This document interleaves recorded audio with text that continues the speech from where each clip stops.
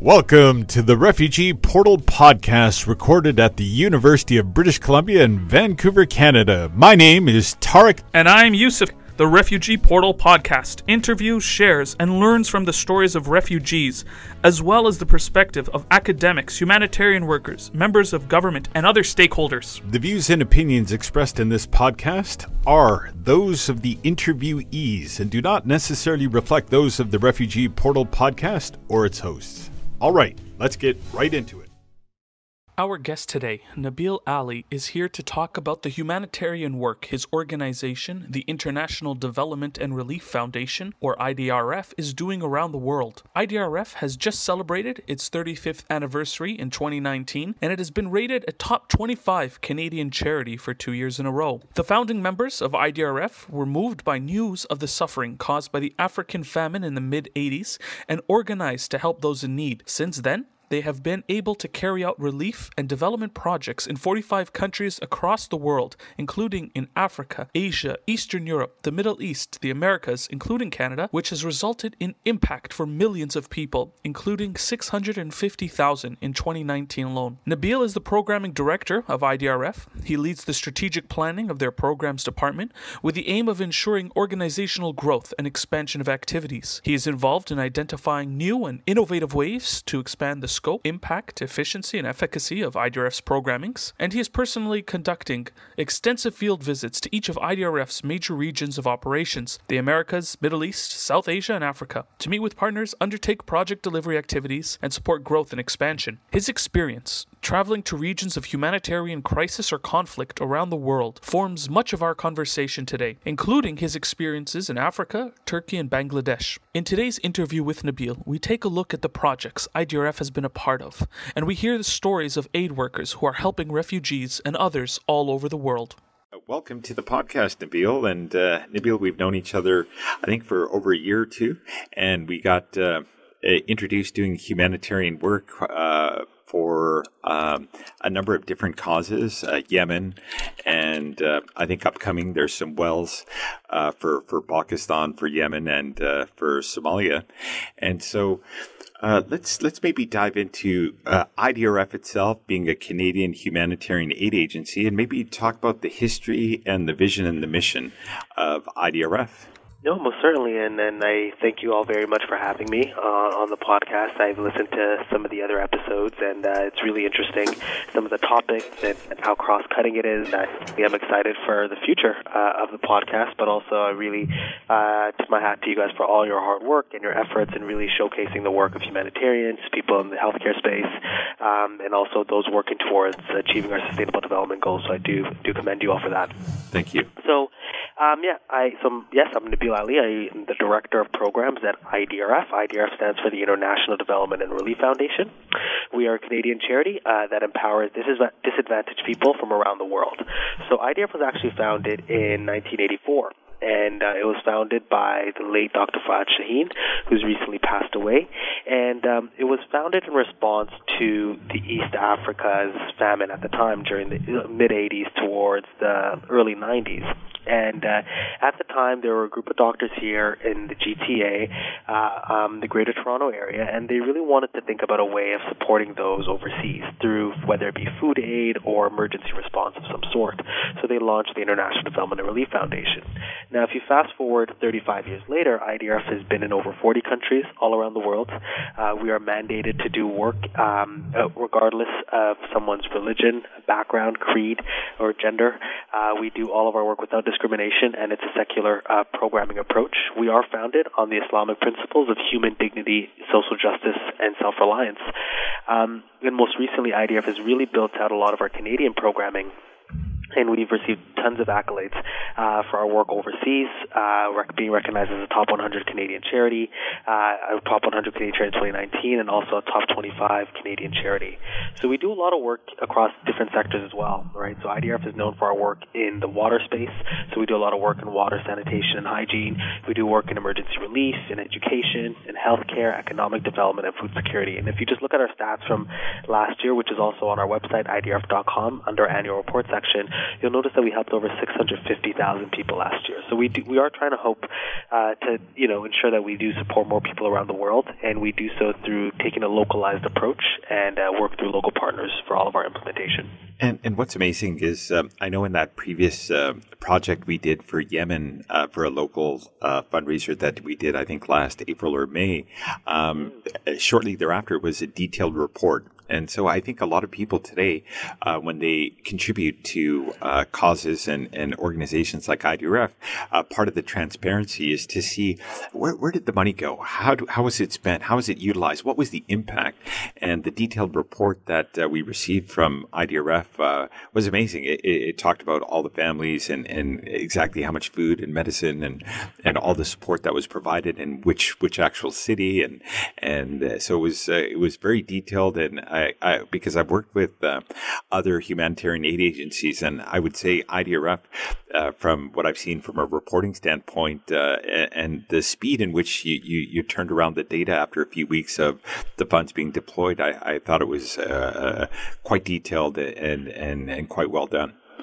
No, I do appreciate that, and I think we as a team, what we do here at IDRF is we put our programs first, and we also recognize that the community is the heart of the organization as well, right? The community here in Canada that helped IDRF survive 35 years and help us grow for 35 years.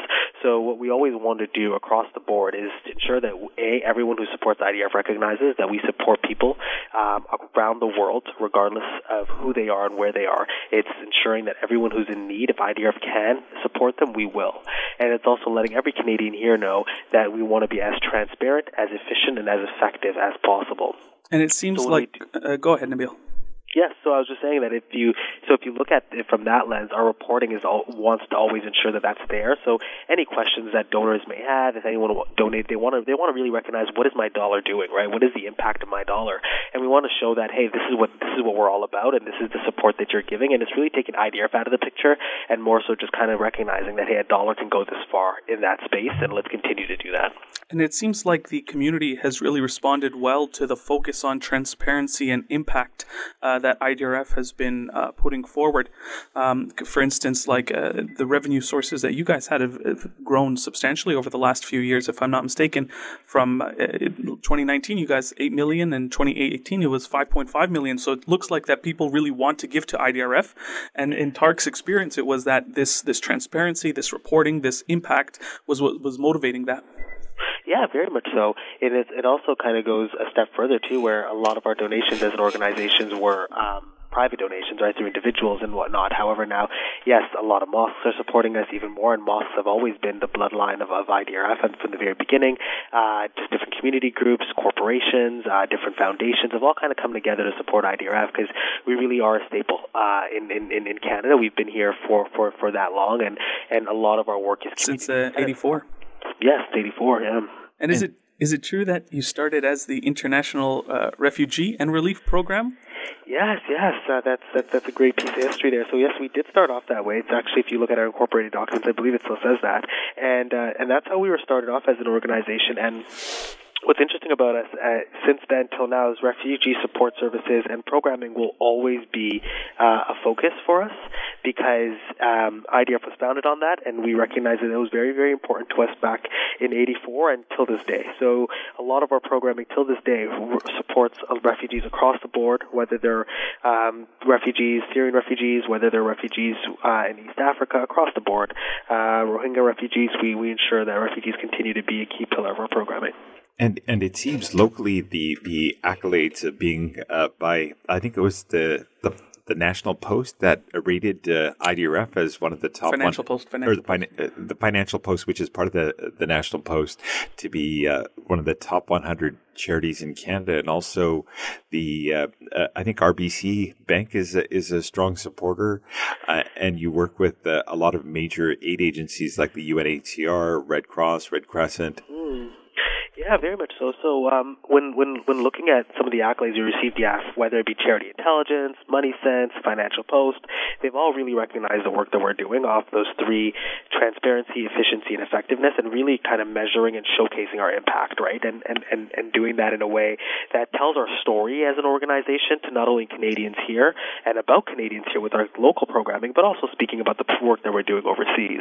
And RBC's support for IDRF has been tremendous. IDRF and RBC really was a key champion of our Canadian programs, and they are a key champion of it through their Future Launch Initiative, which helps our Get Job Ready program that's in now 5 cities across Canada, and also License to Learn, which has impacted over 35,000 students in over 100 schools. So we are growing a lot of our Canadian programming, and it really just kind of goes to show that you can really work across different levels, right, different spaces, and bringing everyone kind of together towards a common goal of achieving our sustainable development goals and a common goal of supporting those in need. So whether it's bringing private donations, or whether it's bringing in different religious groups, or whether it's bringing in governments and corporations, it's all of us need to kind of work together if we are going to try to achieve our sustainable development goals. We have under 10 years to do so, and at our current rate, it doesn't seem like we're going to achieve them. So it's important for us to kind of come together as a global community and think about the fact that we are a globalized world at this stage, and how do we work with one another to ensure that our efforts are all efficient and supportive. And what's amazing is IDRF operates in 45 countries across the world, mostly Asia and Africa, and obviously what you mentioned about Canada. Let's talk about you for a moment, because Nabil, you're a dynamic person in terms of our communication over the time we've worked together. How did you get into this? How did you develop a passion for this kind of work and your personal mission for the service that you do? Well, that's a great question.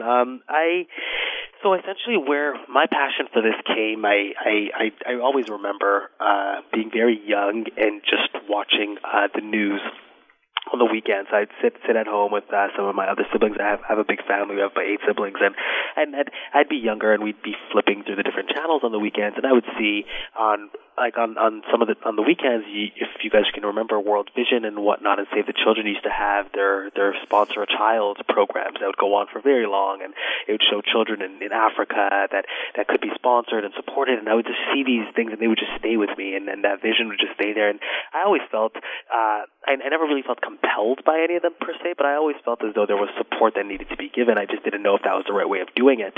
And at a young time, I would always see things going on in the news, and conflict and war and famine, and I would always just be very interested in that at a young age. And I read a lot of books about it, and I have family that's been in the UN space, and so I felt compelled by that stuff. And going through schooling here in the GTA, I'm a Toronto born and raised, and going through schooling, I never really felt my calling. I was going to go into spaces of medicine and sciences and whatnot, and I could do that work, but I never really felt my calling, because I always felt more compelled to figure out exactly why everything that I saw as a child in the news was always so horrifying and so bad, and why things were so challenging, and why there were children starving, and we needed to do a really large infomercial to kind of make sure that that was solved. Something would just never fit there, and something was always wrong, and I always had an issue with it. And only to then grow and connect through just then I took my undergrad in international development to further unpack that and understand it more, and a lot of engagement and volunteerism really led me into this space. I actually had my first job experience working in Somalia. I was initially going to go to South Sudan. However, due to some conflict at the time there, I decided last minute to travel to Somalia. And I started my international experience there after graduating from undergrad and postgraduate studies. I went there, and I started off as a research consultant, trying to really understand the landscape of Somalia, recognizing that it's a nation that has had a very challenging history, whether it be through piracy in one space or conflict, whether it's now terrorism and then natural disasters and famines, and you name it. Somalia has had 30 years of a very, very challenging time. So I went into that to really understand understand what was going on and how I can be of value to the space. And I work primarily with UNICEF under their Rapid Education Assessment team to really figure out, hey, well, how many schools are in the region? How many students are attending schools? What is the current infrastructure? What's the curriculum look like? Well, how are we safeguarding their rights? How are we being supportive? And I led a large research study there, and I spent a lot of time in that region, Somalia and Kenya and Ethiopia, and felt as though this was a way for me to give back and better understand the space and really connecting that back to being young. Ever since then I've done that, and while being in the field, decided to come back home to Canada, and IDRF at the time was offering a position, and I was able to jump on board, and I've been with IDRF for now over 4 years, and I love it here. We've been able to do amazing things, and I'm able to kind of continue that passion and that drive that I've always felt really compelled to go after. And give me some examples of firsthand impact that you've seen in the countries you've been to, and just with the direct work that you've been responsible for through IDRF, like that impact on the ground of benefiting someone's life. Yeah, I mean, I remember really. This always stays in my mind. I was in Somalia, and this was just before I left to join IDRF at the time. And one of the things that I saw was we were in a refugee camp, and we were just doing an assessment. And we just finished our assessment and collected a lot of information, and we were driving out of the camp. And as we were driving away from the camp, there was a man who was chasing our van, holding his son in his hands as he chased the van. And he ran after us for a little while, and eventually we stopped to figure out what was going on, and only for us to open the door and him to hand us his child to say, hey, I don't have support services, I don't have a job, I don't have any means of income, no food or no way of supporting this child further. I've lost children already, I don't want to lose another. Can you please take my boy and take him somewhere, whether it be an orphanage, somewhere else, because I do not want to lose another child in my hands. And did he know who you were, or did he know who you guys were? He knew we were aid workers. He knew we were in the area to do aid work, do assessments so we could provide additional services and whatnot. But it just went to show me how. But not personally. He didn't personally know you guys. No, he didn't know. He did not personally know. So he was willing to give his son to you guys and trust that you would. Wow. Exactly, and all because he saw so much pain, right? He lost so much children, and now he didn't want to lose another in his hands because he had no other way of providing support. And that to me was that's when I recognized in my mind that whether you're in these emergency spaces, you need to really think about how do you support people long term. In addition to supporting them now, you meet their immediate needs, but also ensure that their long-term supports are there. So now fast forwarding to now with IDRF, a lot of the work that we do, for example, with the Rohingya refugees when we were in the camps, I went there with my colleague Ilyas, who at the time was managing the projects. We went to Bangladesh, we went to the Rohingya camps, we were in Teknaf, for example, and what we saw there was we were distributing a lot of food, right? At the time, this was during 2017, late 2017, early 2018, we were doing a lot of food distributions. As a globe, a lot of us galvanized together to recognize that there's a major influx to the genocide happening in Myanmar, and a lot of people came to Bangladesh, and so we went into the Rohingya refugee camps in Cox's Bazar. And one of the things we saw was that everybody was getting food, but a lot of the homes were built, and they were 4 sticks in the floor with paper, black garbage bags wrapped around them to make a home. And they'd use garbage, old boxes and whatnot to make a makeshift home, and they're all on these hills, right? They're on slopey hills, and that's where people lived. And you'd go into one, and you'd see 5 or 6 people living in there. It'd be very hot, unsanitary. It just was not a safe space for anyone to live, and it was way too small. But we were giving them a lot of food, so we knew, okay, well, right now this food's immediate, right? You need this right now to save your families and for current support. But what does that long-term support look like? What happens when the monsoon rains come? What happens to all these homes here?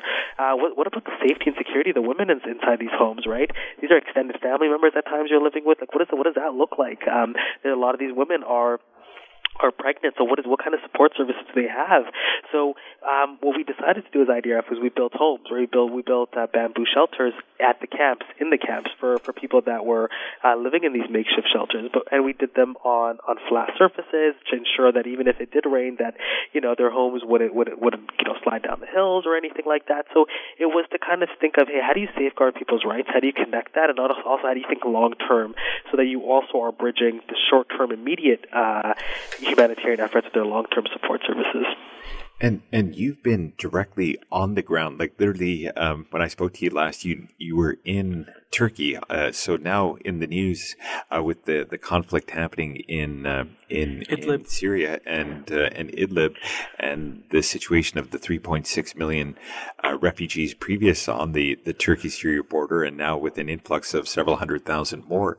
So you're on the ground. You see firsthand what the issues are. And shifting to now current events, tell us about your recent trip and what you've seen on the ground. Yeah, you're very, very right there, Tarek. I got back 2 days ago. I was there for about a week. The purpose of our trip was to go, as we often do, to do some monitoring and evaluation, to go see how our programs are doing. But because also there's been a lot of friction and some challenges we knew was happening in the buildup of us going. So we decided to still take the trip, and we went into Turkey, and we went there for two pieces, for two reasons. One of them being the Uyghur refugees that are currently in Turkey, and which I can come back to, but more so around the Syrian conflict. So we went along the border. We flew from Istanbul, we went to Kilis, and then from Kilis we went to the border region there. Surprisingly, though, the night before our flight was the night when 33 or 34 Turkish armed forces were killed. Wow. And they were killed. They were killed in Syria. So in retaliation, Turkey decided to kill hundreds of individuals within Syria, right? And so we were right in the middle of that. And so once we got there, there was a lot of uncertainty in the air amongst those living in Turkey at the moment. Turkey is home to millions of Syrian refugees, and there was a lot of ambiguity, right? Because you're now in this country that there are people there that feel very passionate about what had happened to some of their armed forces in Turkey. No one knew where this is going to go, and it was a very challenging time. So we were able to go in there to make a bit of an assessment, to understand what the needs are. There are a lot of challenges right now in Idlib. There's a lot of fighting going on. A lot of people are moving up north to Azaz and Aleppo, and that's where a lot of people are going to go get some aid, and that's where IDF is right now on the ground, where we're providing food aid and additional support. In Syria. Yeah, in Syria. Yes, we're in Syria. We're providing a lot of support in Syria.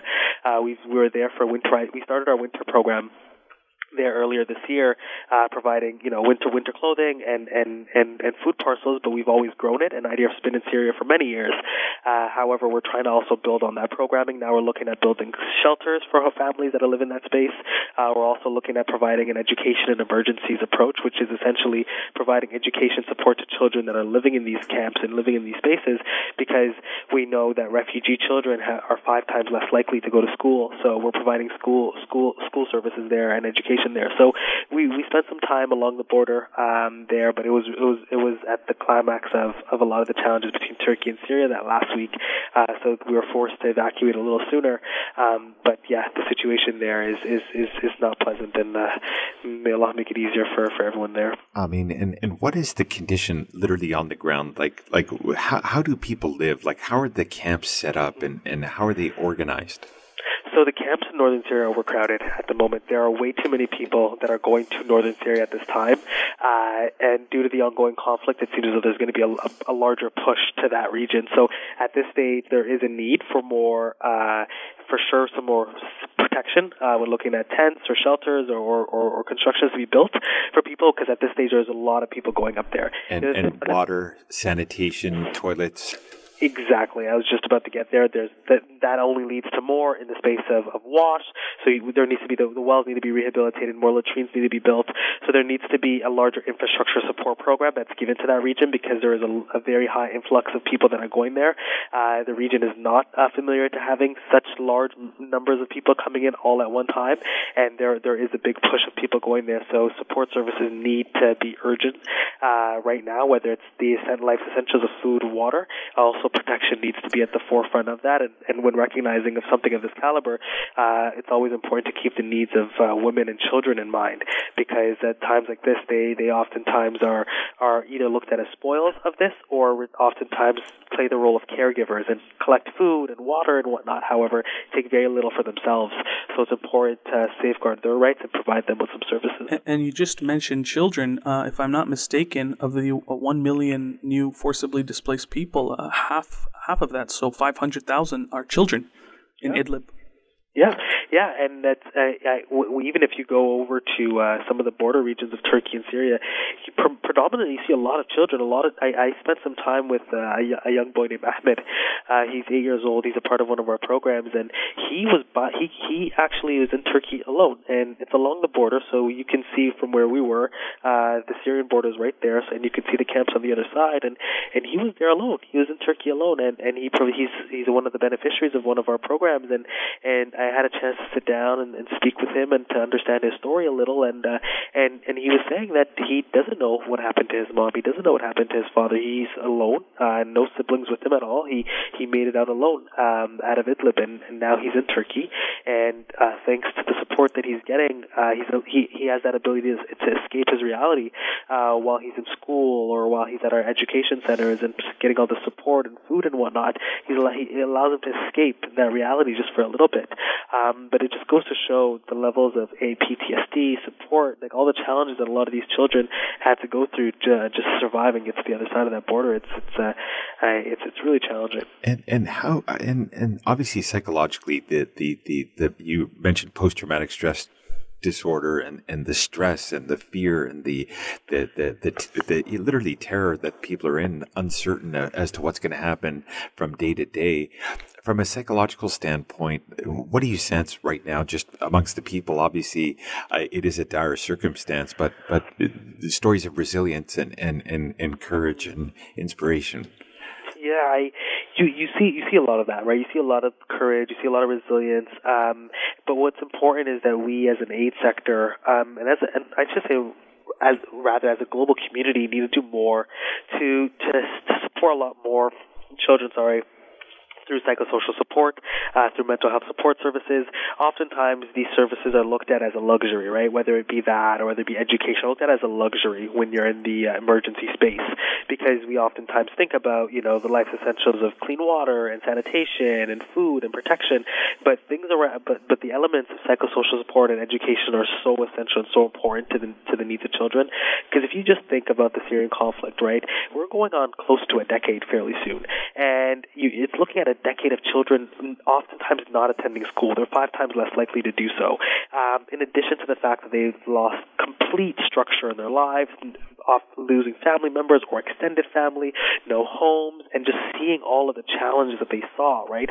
All of this war and issues, and also now having to seek refuge and travel and come to another region of the world. It's important to provide them with some mental health support and also understand that they can go to somebody, speak to someone, and also, express themselves in different ways. One of the programs that we have is an arts-based psychosocial program where children and youth are allowed to come in and draw and create art and use art as a way to advocate, but also using that as a way to express themselves. And therapy.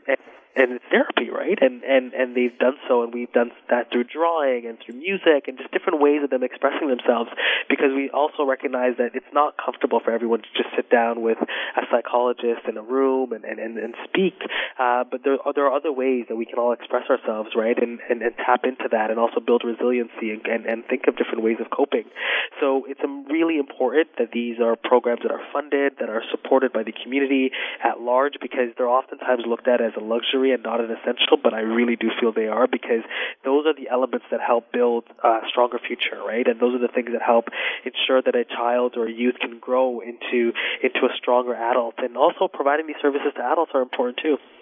And even like in the umbrella of healthcare, so we talked about the psychological well-being. Now, the actual physical well-being, what are the common illnesses and health issues that people are having, and how are these physical health issues also, in addition to psychological issues, how are they being addressed, or are they being addressed? Yeah, so one of the challenges you'll notice is with the Uyghur refugees. When looking at the Uyghur refugees in Turkey, they're not actually considered refugees because they haven't received that status from UNHCR. So they don't get the benefits that a Syrian refugee would get when they're looking at their healthcare support services within Turkey.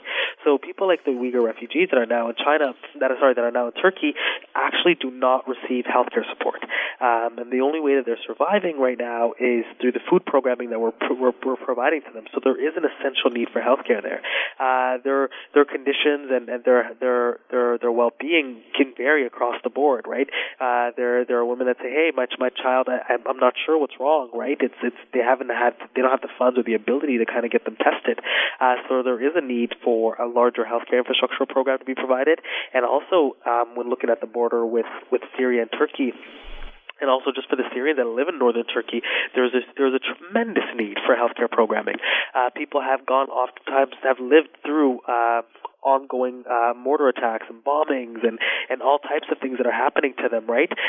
Children are there was a family that I heard a story from while I was in the field just last week, and they mentioned that they had to crawl for a very long distance just to pretend that they weren't alive so people wouldn't attack them. Wow. And when you just hear those stories of a single mother saying that with her children, and then you think of just thank God you guys are alive, but now what are some of the effects of that, right? Like where are things at with your health, and your respiratory? Just thinking about these things largely, there's so many challenges from a healthcare support standpoint that is needed, and that needs to really be thought through. And I think there needs to be an angle of an innovative healthcare approach as well, when thinking about leveraging new technologies, when thinking about space of telemedicine and whatnot. That'd be a very good area to start thinking about how do you leverage new technologies and provide and bring innovation in to the space of humanitarian aid. And we were speaking with Syrian refugees about their experience, and one of them, Shaza, she told us that many people prefer to die than to be wounded, and to carry on life in that situation. Is part of that maybe in your experience because there is no healthcare, there's no aid for that? Yeah, and you're also looked at as in that time weak, right? And you're not, and it's very difficult for you, and you feel as though you're a burden on everyone else. So there's a lack of health care, and support services leads to people thinking that way or being in that kind of a position, and it makes it very challenging. So yeah, very right. So it's you see people just want to give up, right? It's such a challenging time for them that they actually want to give up. And even with the families, because you'd mentioned the one orphan boy that was Ahmed, who's 3 years old, I have a 3-year-old daughter, and I can't imagine her being alone. And to imagine a boy that's 3 years old alone, not knowing where his mother and father are. And there are many stories like that. Sometimes, even our last interview, Shaza's cousin was killed in a tank attack. And these are just human beings living normal lives, and they just happen to be in the crossfire, and they get wounded or killed, and their families suffer. And so how do you keep your attitude up when you see this type of human tragedy and all the difficulties? What keeps you going? What keeps you saying, you know what, I see this kind of carnage, but what keeps your psychological attitude up? Especially given the fact that you're the program director of IDRF, so you have to, keep a brace of all the issues around the world. Mm-hmm. Honestly, I would say I'm just so lucky, and we're all just so lucky, alhamdulillah, to be on this side of the world, right? To think of the benefits that I don't have to wake up every morning and think about what I'm going to eat, or the fact that I have access to clean water, or the fact that my family has somewhere to sleep and stay, and to think that the fact that I actually have the ability to move from my home to work, and then maybe back to take one of my siblings to their sports game, and to have that, to also be able to kind of surf the web and use the internet and learn and read and be able to kind of practice my religion openly.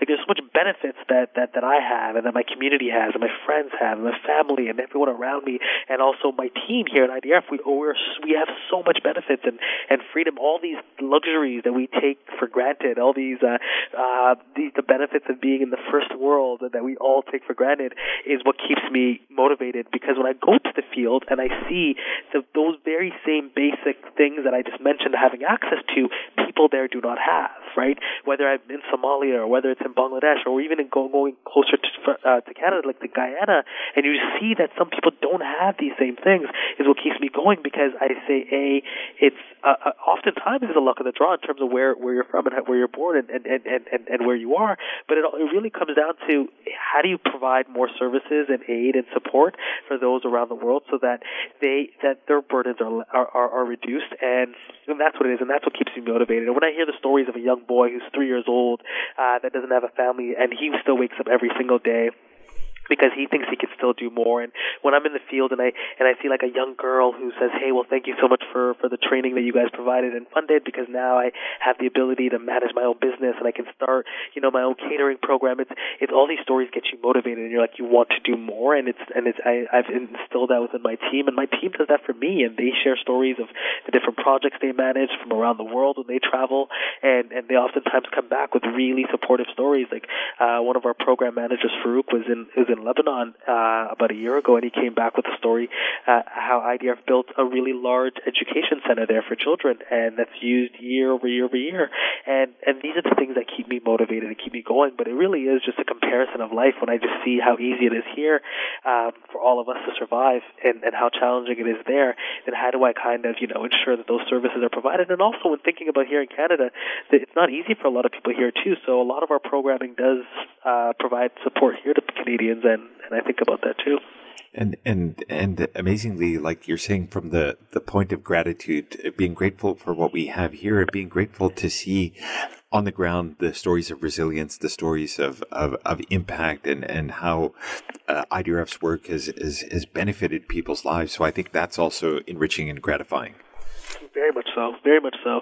And it's like when you're able to connect stories from the field back here at home, and you're able to just see that and see that growth and see that resilience being built, and seeing women from like rural Thar Parker who had very little access to education support services to now being full-fledged midwives providing support and healthcare services to their entire communities.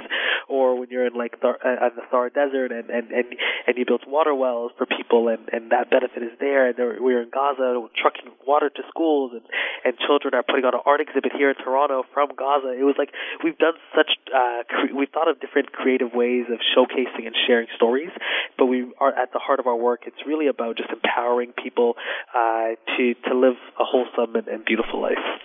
And how do you work with the other aid agencies like UNHCR and the Red Cross, the Red Crescent, the Blue Crescent? How do you work with other aid agencies? So there's IDRF and the resources IDRF brings, but there are also other aid agencies that are global aid agencies. How do you work with them? And then there's localized aid agencies that don't necessarily exist outside of the specific country you're in. So how do you navigate? How do you have your personnel situated to get the most impact? Mm-hmm. Great question. So there are two parts to that answer. So when looking at it from the multilateral space of the larger aid agencies, a lot of us work together in terms of from a coordination standpoint. So what that essentially is when looking at some of the different clusters, when you're at some of the different emergencies, a good example is maybe like the Rohingya crisis, right? There was a shelter cluster that is essentially done by UNHCR, and they bring together all of the different agencies working on shelter. So we all kind of get together in meetings,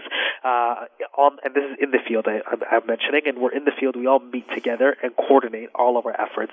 Okay, I'm building homes here, maybe you shouldn't build in this camp, I'll build over here, how are you going to do it? Or also thinking about cash programming, are we going to be giving out cash, what's your amount, how do we kind of all work with one another to ensure that all of the beneficiaries are met. So a lot of coordination happens, especially when in the space of emergencies. When also another time we oftentimes collaborate would be information sharing. So if IDRF, we have like strong access into spaces like such as Somalia.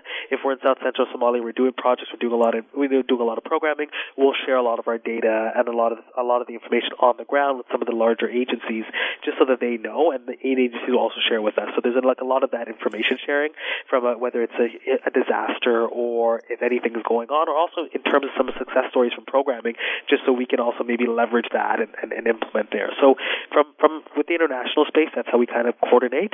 There's always room for improvement for us to kind of work together more and think of ways of collaborating and making things a little more efficient. But right now, it really happens when thinking about emergencies and setting up different clusters to do so, and also the sharing of information during natural disasters or also successes of programs. Then the other side of that is how IDRF actually works. And the way we do our programming is through, it's essentially called a localized approach. And what we do is across the world, IDRF works with local partners, local registered charities to implement the work that we do. So what we do is we provide the funding to a local charity, let's say, for example, in Somalia, to actually implement the work for IDRF. However, what IDRF does is we provide the direction, the control, the monitoring and evaluation, the capacity building. So we're really there to manage that partner implement the work. So they become an extension of our team contractually. And all, as under the Canadian Revenue Agency, all direction, all control, and all oversight must be provided from the headquarter charity, which is IDRF. So our team, our program managers, provide detailed oversight, reporting, financial oversight, receipting, monitoring and evaluation, ensuring that the capacities are built for that local team, giving them training, ensuring that they're meeting the needs of beneficiaries, making sure that it's a bottom-up approach, that we're conducting in-depth quantitative and qualitative analyses, and that we're really looking at our data and seeing what our top-line findings are and how we're mitigating and changing it, and how are we really thinking about a pragmatic way of supporting those in need. And we do so across the world in every country we work in. So we have local partners that we work with. And that way, and the reason why we work through that is because it's the best approach to international development, because you are supporting your local community, you're supporting that local economy by hiring locals there, you're procuring food, and you're supporting that all the way through. So the economy is being supported. But you're also building capacities of those individuals. Because if the IDRF were to ever not have funding to go into Somalia anymore and has to shift to, let's say, Uganda, or has to shift to Kenya, now those partners on the ground have the capacity to solicit funding and get funding from other organizations around the world. They now have a built website. They now know how to report. They now know how to financial report. They now know the importance of monitoring and evaluation. They now know how to support individuals, right? They know how to take a gender approach to things. So it's building their capacity and helping them. So in the event that IDRF isn't there, they can also be supported in the long term. And also, we're not coming in saying, hey, this is the Canadian way of doing things and waving our flag. We're coming in saying, hey, let's work together on this. You're on the ground. Tell us exactly what you need and how can we collaborate to make things the most efficient and the most helpful to those in need. And obviously you have to also work with governments. So in the 45 countries that IDRF is operated in, working with the local Ministry of Health and the government officials, how do you typically navigate that? So working with governments for us, thankfully, has been quite smooth.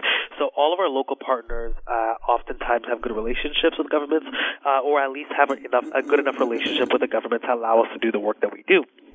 So we oftentimes do go, we have to meet with governors, or we have to meet with different government officials, different NGO affairs bureaus, and just to kind of let them know that, hey, this is the work that we're doing. We are nonpartisan. We're not here to do anything beyond support people in need, and we just want that support. And what we really want is access. It's not really even support. It's more so access to do that. And if the government supports us, that's even better. And we've never had a situation around the world where a government goes against any of our efforts, because they recognize how we operate, right? It's not IDRF walking through the door. It's IDRF in support of a local partner walking through the door and saying, hey, this is what we want to do here on the ground to support whether it's the host community, whether it's the refugees, or whether it's just different IDPs broadly. It's really collaborating with governments in that sense, and also thinking about what the needs of those governments are. So an example of that is AFID, and they work closely in the space. They're the coordinating body along the Syrian-Turkish border, and we met with them in November, and one of their challenges was saying, hey, in northern Syria, there are a lot of people moving to the north, and because of the challenges happening in southern Syria. And you see that today, in the last few weeks, what's happening in Idlib. So this is in November, and we met with him, and we spoke in detail about what some of the services that IDRF could provide are. And he said, hey, he gave us a full-out presentation and went through each slide talking about the need for winter clothing and talking about the need for tarps over homes and food parcels. So we went back, we continued to do our research and worked with our local team on the ground there and continued to do that. But that's a key example of a government body saying, hey, well, these are some of the issues and here's some of the gaps we have in funding. Can a charity jump in and support some of the people in need? And we ended up doing that, and that's been a pillar of our winter programming there. And you said something very critical. It's like to let the governments know that we're not political. There's, obviously people are very passionate about their political issues of what a government is doing or not doing and trying to do the blame game. But at the end of the day, to really meaningfully do something on the ground and get it done, the approach of obviously nonpartisan, we're just doing the work, however we're going to do it with the support of the government, and to really, in my view, to do the most effective humanitarian work is to work with the government, work with the locals to make it more effective and to be as nonpartisan, non-political, and just say, hey, we're here to help. How can we help? Let's work together. Exactly. That's the best approach to take. It's to really put politics aside and to say, hey, how do we come together to help one another? How do we come together to just support people? Because regardless of what your political views are, regardless of what you are, who you are, at the end of the day, there are people in need. There are children suffering. There are mothers that cannot receive support, and we need to get to them, and we need to get to them now. And we need to also end cycles of lifelong poverty, of lifelong displacement. And that is why we are here. So let's support one another in getting that done. And you mentioned something earlier on, which I was very surprised about the Uyghur refugees from China coming to Turkey. That's a big distance. And so, like, obviously in the work that you're doing, you're abreast of all the humanitarian crises for the most part around the world, and the Uyghur crisis in China and that part of the world. How did these refugees find their way to Turkey, and why did they come to Turkey when there are other countries nearby China? So Turkey has always had a great history of welcoming of refugees all around the world, and that's Turkey, as we all now know, has millions of Syrian refugees that live within their country. The interesting piece, though, is that the Uyghur individuals and people are all, have a lot of ethnic connections to Turkey, and I don't have my history exactly correct on this stance, but I believe through the Silk trade, there was a lot of connections there, and that's where a lot of Uyghurs went over to East Turkestan, or they came from East Turkestan over to Turkey. But regardless, that's the trail of which there's been that connection. So a lot of Uyghurs are actually ethnically are Turkish people, and they do speak a very similar language, and they oftentimes really understand each other. And a lot of the food is very similar as well, and the Uyghur people live in the part of Asia called East Turkestan. So there's a lot of that synergies and a lot of connections between Turkey and the Uyghur people. They essentially are from the same ethnic background, so they have a lot of that connection there. And what's amazing about Turkey itself, being home to 4 million refugees, it's a lot of resources, a lot of coordination, a lot of personnel. So the brunt of all of this, it seems like the Turkey government is really taking a lot of responsibility to really try and care for the people as best as they can. It's not an easy task. It's literally 4 million people is a population of some countries, and so that's a lot of people. And in addition to that, it's not just the Syria-Turkey border, but again, how many Uyghur refugees are there that are currently in Turkey, numbers-wise? There are roughly about, since the 40s, there are roughly about 100,000 that are there. And since about 2014, we're looking at about north of 30,000 that are in Turkey. The challenge, though, again, that they face is that the status. They're not considered. Yeah, their status. They're not actually considered refugees, and unless that they are deemed a refugee by the UNHCR and are given, refugee status, then they can't. Then Turkey has something essentially more like there's a Turkish name for it, but there's a name called a guest permit in a sense, and you can use that guest to receive healthcare services or whatnot and any social assistance. But you actually can't get that right now if you're a Uyghur because you're not considered a refugee. So as much as the Turks want to support the Uyghurs that are in country, they're very limited. However, they are doing amazing work in providing them with anything that they can, whether it's nutrition or protection services, and that's where we as a charity have jumped in to say, hey, okay, well, what can we do? And we've been providing them with food aid, and we hope to provide them with the medical support because that's something that they've a lot of the mothers told me firsthand that they're in need of. And obviously the challenges are enormous and the resources are needed more than ever. In terms of the resources for IDRF, are they primarily coming from Canada or do you have support from other countries as well?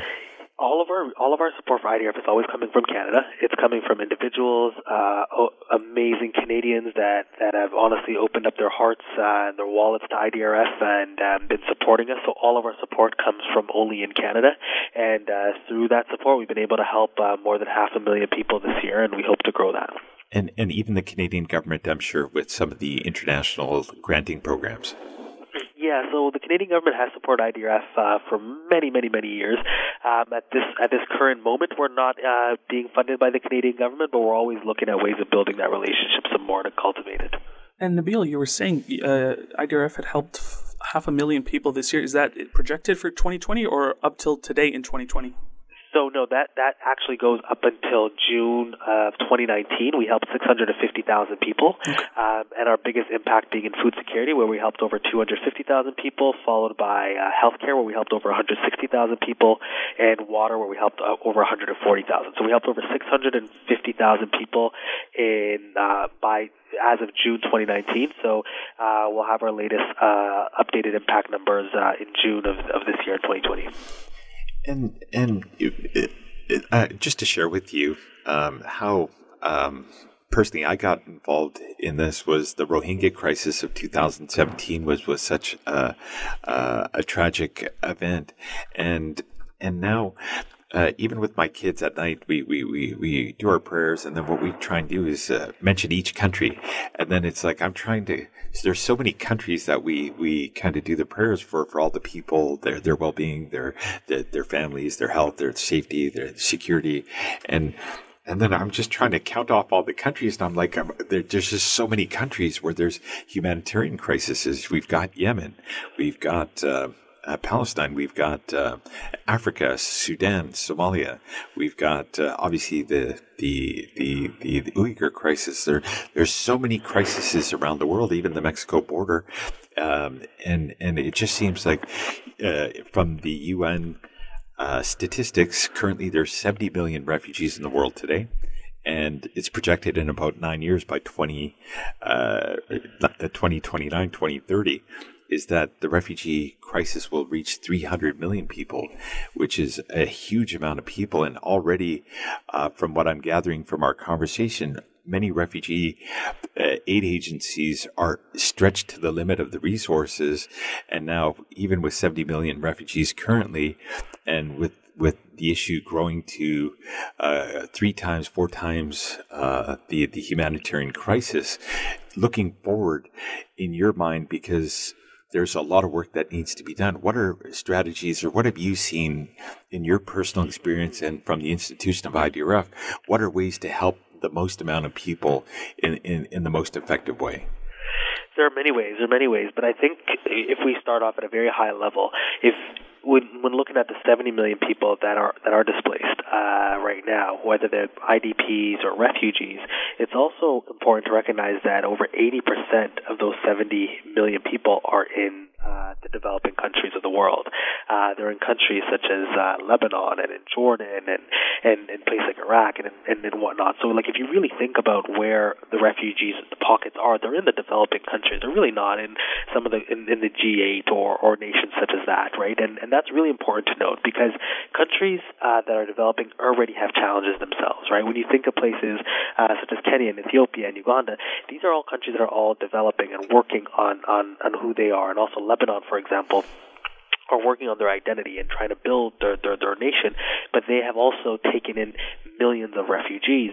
And that's because, of course, of proximity, right? It's refugee by proximity in a sense that they take them in because they're closest. For example, Bangladesh was next door to Myanmar, and that's how it works. So it's oftentimes by proxy. However, there needs to be a global push to support these nations that are receiving these refugees.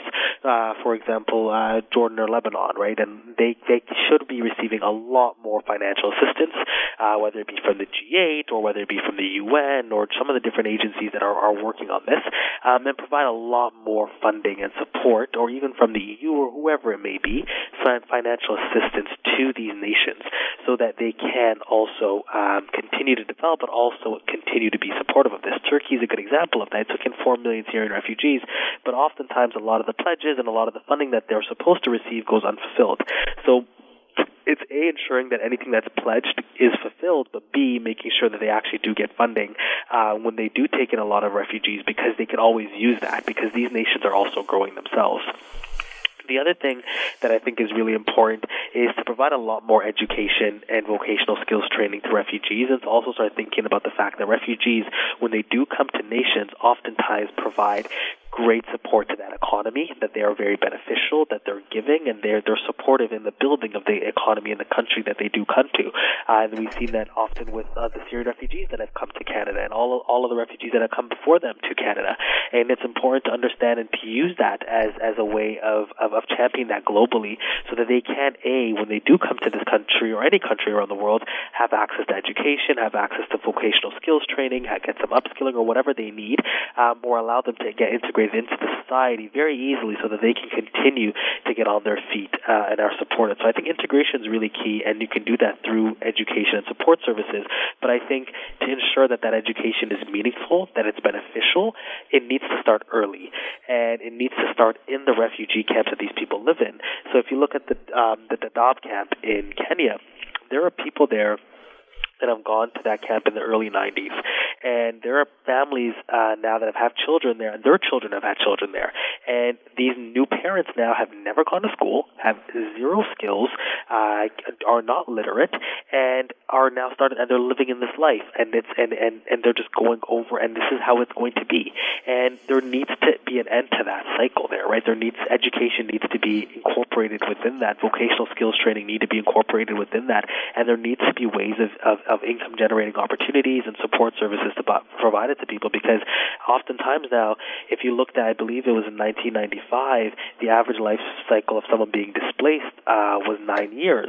Now that's doubled. We're looking at nearly 20 years, right? So if there's something clearly wrong there. So if you're not going to be displaced for 20 years, that's 20 years of you not working, 20 years of you not getting an education and living in this space, no psychosocial support, no way of you providing income for yourself. And then if you're then brought into, let's say, Europe or in Canada or anywhere else, it's going to be a lot more challenging for you to kind of get on your feet.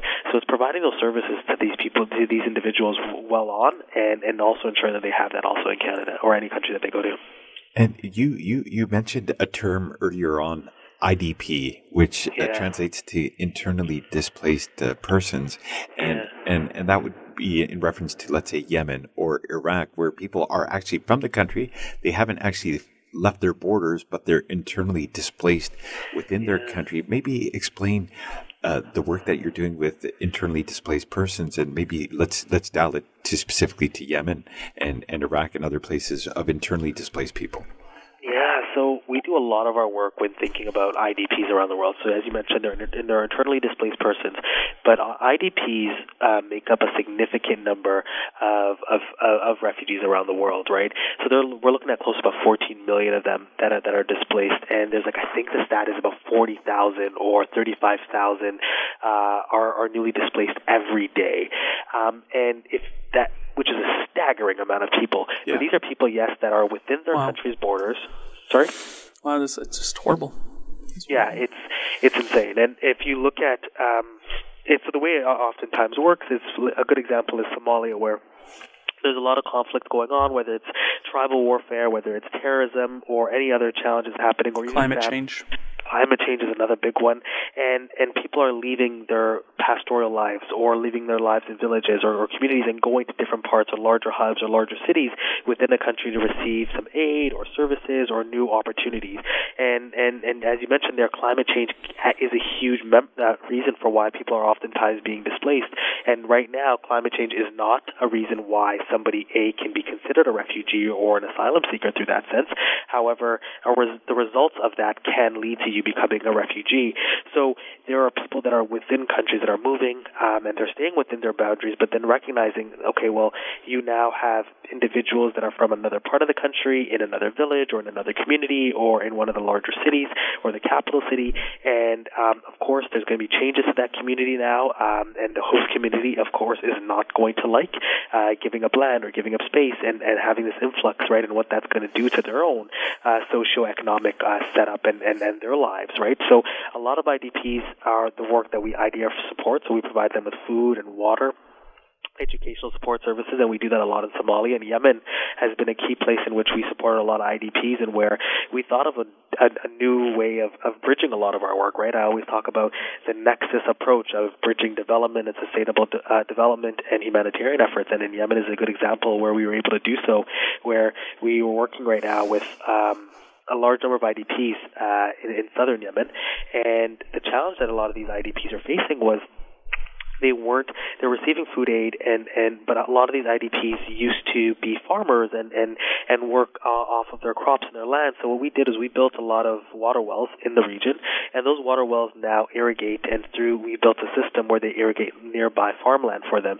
So now they're able to grow their own produce and farmland right there, and they have their harvests, and it works out well. They are now able to sell those produce, and we'll buy those produce off of them, inshallah, to provide food aid to other people on the ground. So we want to kind of create cycles of that and abilities for people to have, grow some income in country and get some stability. So, but IDPs are people that don't get a chance to leave their country and are stuck within it and are in dire need of support. And in many cases, it's much more dangerous, especially if it's in a war zone. Very much so, or oftentimes, you're leaving if there's any clan warfare or things like that happening, and you're stuck within that space. It's where do you go? You can't leave that country. You're stuck within it, and that's what's happening in Syria right now. Northern Syria has a significant number of IDPs that are there, and the future of their lives is honestly in question right now. And the numbers are staggering. Like, just the statistics here, we're looking at 4.3 million people forced to leave their homes in Yemen, and 80% of the population, 24 million people, are in dire need of humanitarian assistance. So these are numbers like it's and actually part of this refugee podcast, Nabil, is to tell the stories of the people, because I think when we just see statistics, like the numbers, like 24 million people, it just becomes statistics. And what our objective is to hear the stories from people like you that have physically been there, talk to the people, and actually people that were refugees, to tell their individualized personal stories, because that's the way I think people can connect. Because as you said, in Canada, we are blessed to live in this country, and we're privileged, and we have a lot of benefits and a great lifestyle. But a lot of people around the world don't have what we have, and to really hear those stories, and the 24 million people that are in dire need of humanitarian assistance more or less means food, clothing, shelter, clean water, sanitation, safety for their families. Like, these are things we take for granted, but this is a daily issue. And one of the interviews we did with a girl from Syria was safety, the feeling of being safe, like something that we don't even think about in Canada, but the concept of feeling safe. And so I really commend the work that you guys are doing, and just getting to Yemen with the work that we did just with the fundraiser we did last year. But just growing into that, like you're saying, what are the other on-the-ground impact, in addition to the water wells that you'd mentioned earlier? What are the on-the-ground impacts you're able to do through IDRF's work in Yemen? Yeah, so right now in Yemen, we're looking at a few different initiatives, one of them being a recycling program. Yemen has a huge challenge of just a lot of garbage just all across major cities and roadways, which is really contaminating the water, leading to waterborne illnesses such as cholera and typhoid and whatnot being a result of that. And what we want to do is limit the potential for any waterborne diseases and any illnesses coming from that. So we're going to be starting a project where we will be hiring local people in Yemen to use tuk-tuks, which are small mobile vehicles that are oftentimes either on bikes or on motorized bikes, and to collect garbage and recycle them. And then once it's recycled, and we'd be paying them to do so, essentially to start cleaning up some of the region and some of the larger cities so that people, their water sources won't be contaminated so much anymore. And then we'll also continue to invest in wells and build some wells, provide food aid. But one of the key things that we're going to be doing in Yemen, in Somalia, in Palestine, in Syria, is a new initiative that IDRF will be launching, and in Bangladesh as well for the Rohingya refugees. It's going to be an education in emergencies. And what this education emergency program is going to be is across every country. It's going to obviously be localized to meet the needs of the local community in each country, but it's a broad education emergency initiative where every one of these countries that I named have large number of, whether it's IDPs or refugees, and they're global emergencies. But we want to ensure that they're not only just receiving the global aid that we're giving them from an emergency lens, but we're providing them with long-term assistance. So we want to use education to be that driver, and we're going to use whether it's the basics of education such as maths and sciences and of course language courses. We want to incorporate psychosocial support to be a pillar of that, and any other additional support services, or even looking at tech being incorporated in it. So it's going to be a large initiative that we're going to be launching later this year, but it's going to be called Education in Emergencies, and Yemen's going to be one of the countries we do that in, and Somalia, Bangladesh, Syria. It's so important. Even just the number Tarek brought up, 4.3 million people. I looked more into it, and of those, 76% are women and children, and 27% are below the age of 18. So you can see almost the majority of people are women and children. And if 30% of 4 million people are under 18, what's their future like? Because if you don't impact them today with positive goals or positive opportunities, it'll just be a generational problem, right? Which you see in Kenya, as you said, which you see in other parts of the world. So tell us a little bit more about the initiative for education and how technology can help solve this problem. So this where it essentially came from was that we were going into all of these refugee camps, we were providing these services and these aid, but we knew that, hey, this is not as many times as you see reports of, this is a sudden onset emergency, or this thing will be shifted in the next few years, or it's going to be a year-long thing. We knew that the Rohingya refugees are not leaving Bangladesh for a decade, and we knew that those who have gone to Lebanon or the Syrian refugees, this is going on, and this is growing, and just more and more people are being displaced now more than ever. So it's a matter of understanding that, hey, well, if the cycle of you being displaced is now on average 20 years, what does that look like? And then what does your future hold? And then what do these numbers do? So we wanted to really think of a way of providing services to them so that they're just not always dependent on something, but it's not to say that education will limit that dependence, or it's not to say that because we provide education to refugee camps, people will not need anything anymore. There still would be a need, but it's now you're saying that, hey, well, you're educating somebody, you're providing them with services and educational support to really tap into some of their potential. And allow for opportunities. And we talked about technology and also how we connected previously is our technology company that's focused on telemedicine solutions. Yeah. And by leveraging technology, teleconferencing, telemedicine, and secure data services to ensure electronic medical records and health records are accessible 24/7 to refugees and doctors worldwide. So to leverage technology, because there's only so many doctors in the world today, and for them to go to Yemen or the camps on the Bangladesh-Myanmar border with for the Rohingya refugees or the Syria-Turkey border, it takes a certain stamina and strength and courage to physically go to these places. But with telemedicine, you can do consultations with doctors overseas and even within the country itself without the doctor physically having to be there through teleconferencing and telemedicine. And then what you mentioned about psychotherapy and helping with the psychological aspect and well-being. So in a similar way, that can be provided through these technological capabilities. And for the future, for something to be sustainable long-term and leveraging technology to help millions of people, in our collaboration, in our discussion, is how we can carry that forward and help the most amount of people and have the most amount of impact using technology.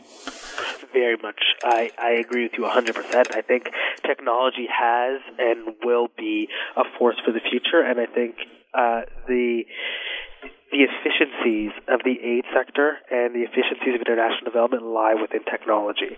And I say that because when looking at the refugee camps that we were just in, you see how technology can really help enhance, A, the paperwork process, or B, as you mentioned, just having doctors. There are amazing doctors all around the world who would love to be in these refugee camps. However, they just can't because their schedules don't permit, or just they have other challenges that limit their ability from getting there. This telemedicine can provide an opportunity for all these doctors to support, because the doctors that are on the ground now are overstretched. There is way too much of a need, and there's so little. There's a very few number of doctors that can actually provide the support that they need. So having that telemedicine support services there is essential. But then even if you look at ways of just documenting the history, or also just even if we want to think about reporting mechanisms and setting up the right reporting systems and infrastructure for women that have had cases of sexual assault or all other forms of assault against them, or just even cases of human trafficking, things of that nature. If we want to set up really strong reporting infrastructures and systems in place, technology is going to be the heartline, the lifeline to that. And even looking at education, right, setting up digital platforms for children to learn, whether it be through tablets. And we see here, right, in the global north, how we use technology in all of our classrooms for children now. So why not bring that into some of the spaces where children could use that, right? Yeah, and even again, the aspect of leveraging all the technological advancements at the moment in our previous discussions and with other aid agencies like Doctors Without Borders, as an example, when we spoke to them, their missions come, they do their work, and by and large, those doctors may never see those patients ever again. It's kind of like, and then when they do see them, they may not necessarily have all the medical history to refer to like we do in North America, where there's a medical history that can be referred to. And so by having this system in place, that continuity of healthcare over the long term is there with technology. And then the other thing about family separation, and through biometric verification to ensure that families don't get separated, like the boy you mentioned earlier, Ahmed, by having people that, they don't have their ID, they've lost everything, but by having these technologies in place, if they're onboarded by the aid agencies with their biometrics, meaning, let's say, an iris scan, thumbprint, facial recognition, as a way to connect them with their family members. So in the event of possible separation, there's a way to reconnect again. So, and then the other key thing is differentiating who is who, because a lot of times, if there's like a comment was made, if there's 2,000 Mohammeds in a refugee camp, how do you determine which file is whose? Yeah. So by technology and through biometric verification, there's multiple efficiencies that can be made. And then over the long term, machine learning and AI to see patterns of how inventory control, supply chain management, logistical support, how all of these things can be more efficient, where the aid agency dollar can go a lot more further, and agencies and groups and philanthropic organizations that want to help will know exactly which areas that they need to focus their funding in for the most impact. Indeed. I couldn't agree with you more. And one interesting area that Tark was talking about was using machine learning to look for patterns. And one of the most important things is the health of refugees. So if there's a communicable disease, like say in the news now, the coronavirus, so how can patterns of refugee migration be measured, be mapped, and the best care be provided to protect them and to protect everyone else, especially with because they're a large population that's always on the move, right? So how do you predict where they're going, where they can best be protected, where they're coming from? So a lot of this is being put into these algorithms. Exactly, and I really do think that's where we can be the most efficient, and that's where our future really is leading us, is really leveraging technology to enhance our efficiencies. Because if we look at it, as much as we can look at the impact of the work that we're doing around the world and speak to the hundreds of thousands of people that we're helping, the millions of people that are getting support from all the different agencies put together, there there are still more people becoming more displaced, and there are still more people that are in need, and that needs to change. And we need to be able to leverage technology to do that and help our human powers in doing so. That way, it's not like AI is going to take away jobs from us in the sense of how we do the work, but rather it's going to be complementary, right? Mm-hmm. We'll still use our ability to think critically and emotional intelligence and all of those angles that humans have, but technology will be bringing in pieces to our work that's going to be complementary and supportive. And I really think that's where our most efficiencies lie, and that's where our biggest impact will be when you're looking at the health care sector, but broadly the international development sector. And we've discussed so much now, and there's so much to talk about. Like there's Rohingya, which is one area we haven't really talked too much about. There's Sudan, and there's so many countries. And Iraq. And in respect of your time, I know we could speak for hours and hours and hours about each specific place. Now, if we can let's say have a part 2 and continue, or if you have the time, we can talk about Rohingya. It is a passion of mine because that's really just to share with you a personal story. I saw the pictures that went around in 2017, and a lot of the horrific pictures that I saw in was a woman who actually looked like a cousin of mine, just wearing the traditional clothing, and her legs were blown off. And it just hit my heart looking at that image, the look in her face of I can't believe this happened to me, and just recognize, trying to absorb the shock of losing her legs, just a normal person that looked like a family member. And I just, that image has haunted me till this day. And for Rohingya right now, what is the status after all this time since 2017? And there's about 1 million Rohingya refugees on the Bangladesh border. What's happening right now with the Rohingya?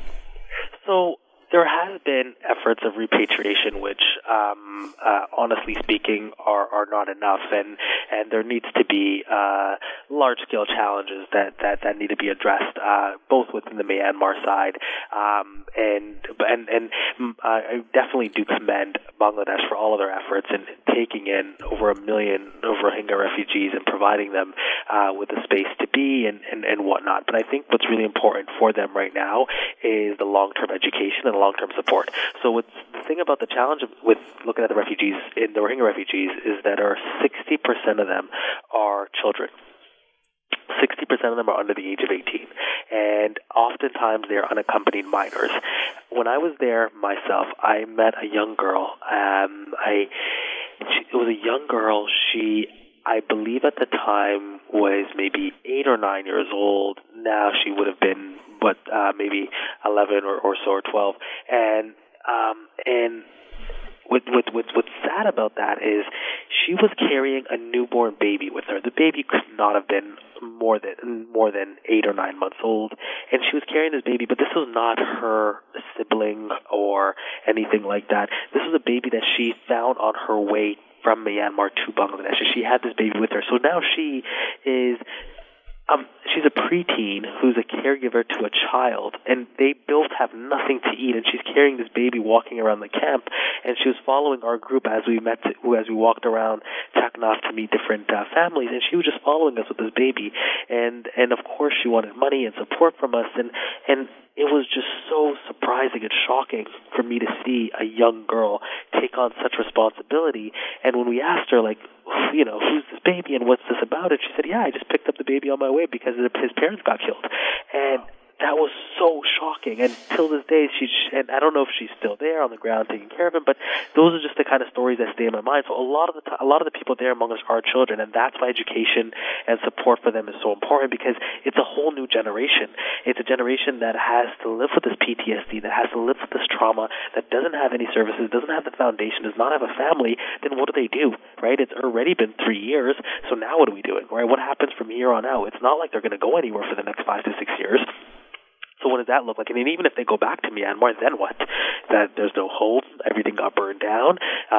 There's no family there for them. Then what, right? So it's really living in this life of ambiguity and in limbo. And then if you think about it, these oftentimes a lot of them are young girls and women women, and the fact that that it's heightened, the risks are heightened during these kind of times of just various forms of assault and trafficking, it becomes even more challenging, and just for children across the board. So I definitely do commend Bangladesh for everything that they did for taking in the million people, but now it's about what do we do to integrate them. Especially given their limited resources, they themselves. Yeah, exactly. So what does it look like now moving forward, right?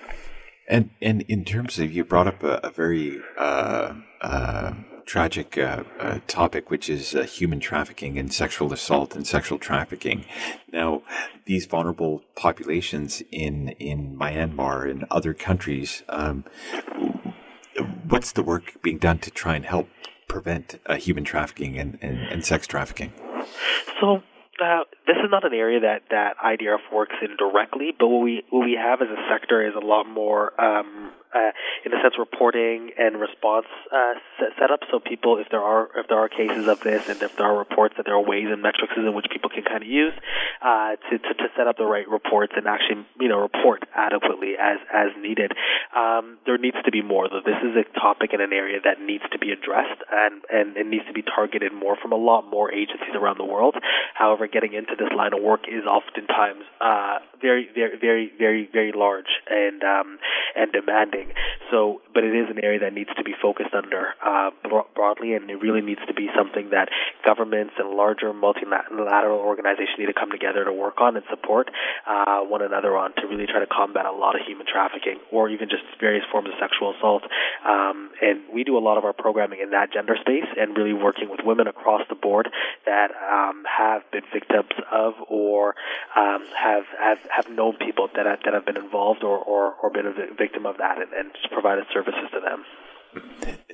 And in terms of like that specific issue, because obviously it's IDRF is doing a lot of the immediate needs of the refugees, but now with human trafficking, have you seen trends like in all the countries that IDRF is operating? Is there certain trends that it's increasing, or is it in every country or just a few countries? So it's oftentimes in most countries. It hasn't been something that we've done in-depth research on to really understand which countries have more cases of it. However, there are elevated cases and heightened cases, especially when thinking of the refugees. Any country that has higher number of refugees is where you oftentimes see a lot of that, or oftentimes where you have countries in which refugees are and they want to migrate elsewhere. For example, there's a lot of Syrian refugees that are in Turkey, and often they all want. Many of them want to go to Europe, and just a few 2-3 days ago, while we were in Turkey, Erdogan mentioned that he's opening the border between Turkey and Greece, and so there are thousands of people that rush towards the border there, only for them to receive tear gas and whatnot and rubber bullets to stay within Turkey. But that's a good moment right there for people to still use human trafficking and trafficking as a way to get out of Turkey and go to some of their other countries. However, in those scenarios, that is where many women and children and everyone there are heightened risks and issues that they face. And so it's like each country has its own host of challenges, infrastructure, humanitarian aid-wise, and we talked about them earlier, the Uyghur people, and they are based in the Xinjiang province of China, and you're operating in very difficult areas as well. So in that particular case, are you also working on the ground there, or how do you navigate and help people there? No, we're not. So right now, I believe it's completely impossible for any charities or organizations to work in East Turkestan at the moment. There's nothing that we can do now there or to provide any aid or anything there. But we are helping the Uyghur refugees in Turkey, those who are in Turkey at the moment, and providing them with food aid and in the future healthcare in Turkey. And with regards to, like, a lot of refugees are also coming from Afghanistan to many parts of the world. And there was a huge population in Pakistan for some time, and many have come from Afghanistan as migrants on in various routes to come to Europe. And then also the migrants from North Africa that are braving these very rickety boats and with their families and their children to kind of come to Europe. So Now, coming to the European side and the refugee places there, does IDRF do any work in countries, Western countries that are hosting refugees, or the countries, typically Western countries, will have a system in place to handle a lot of these immediate humanitarian aid issues? The only country that we do some of that work in is Turkey.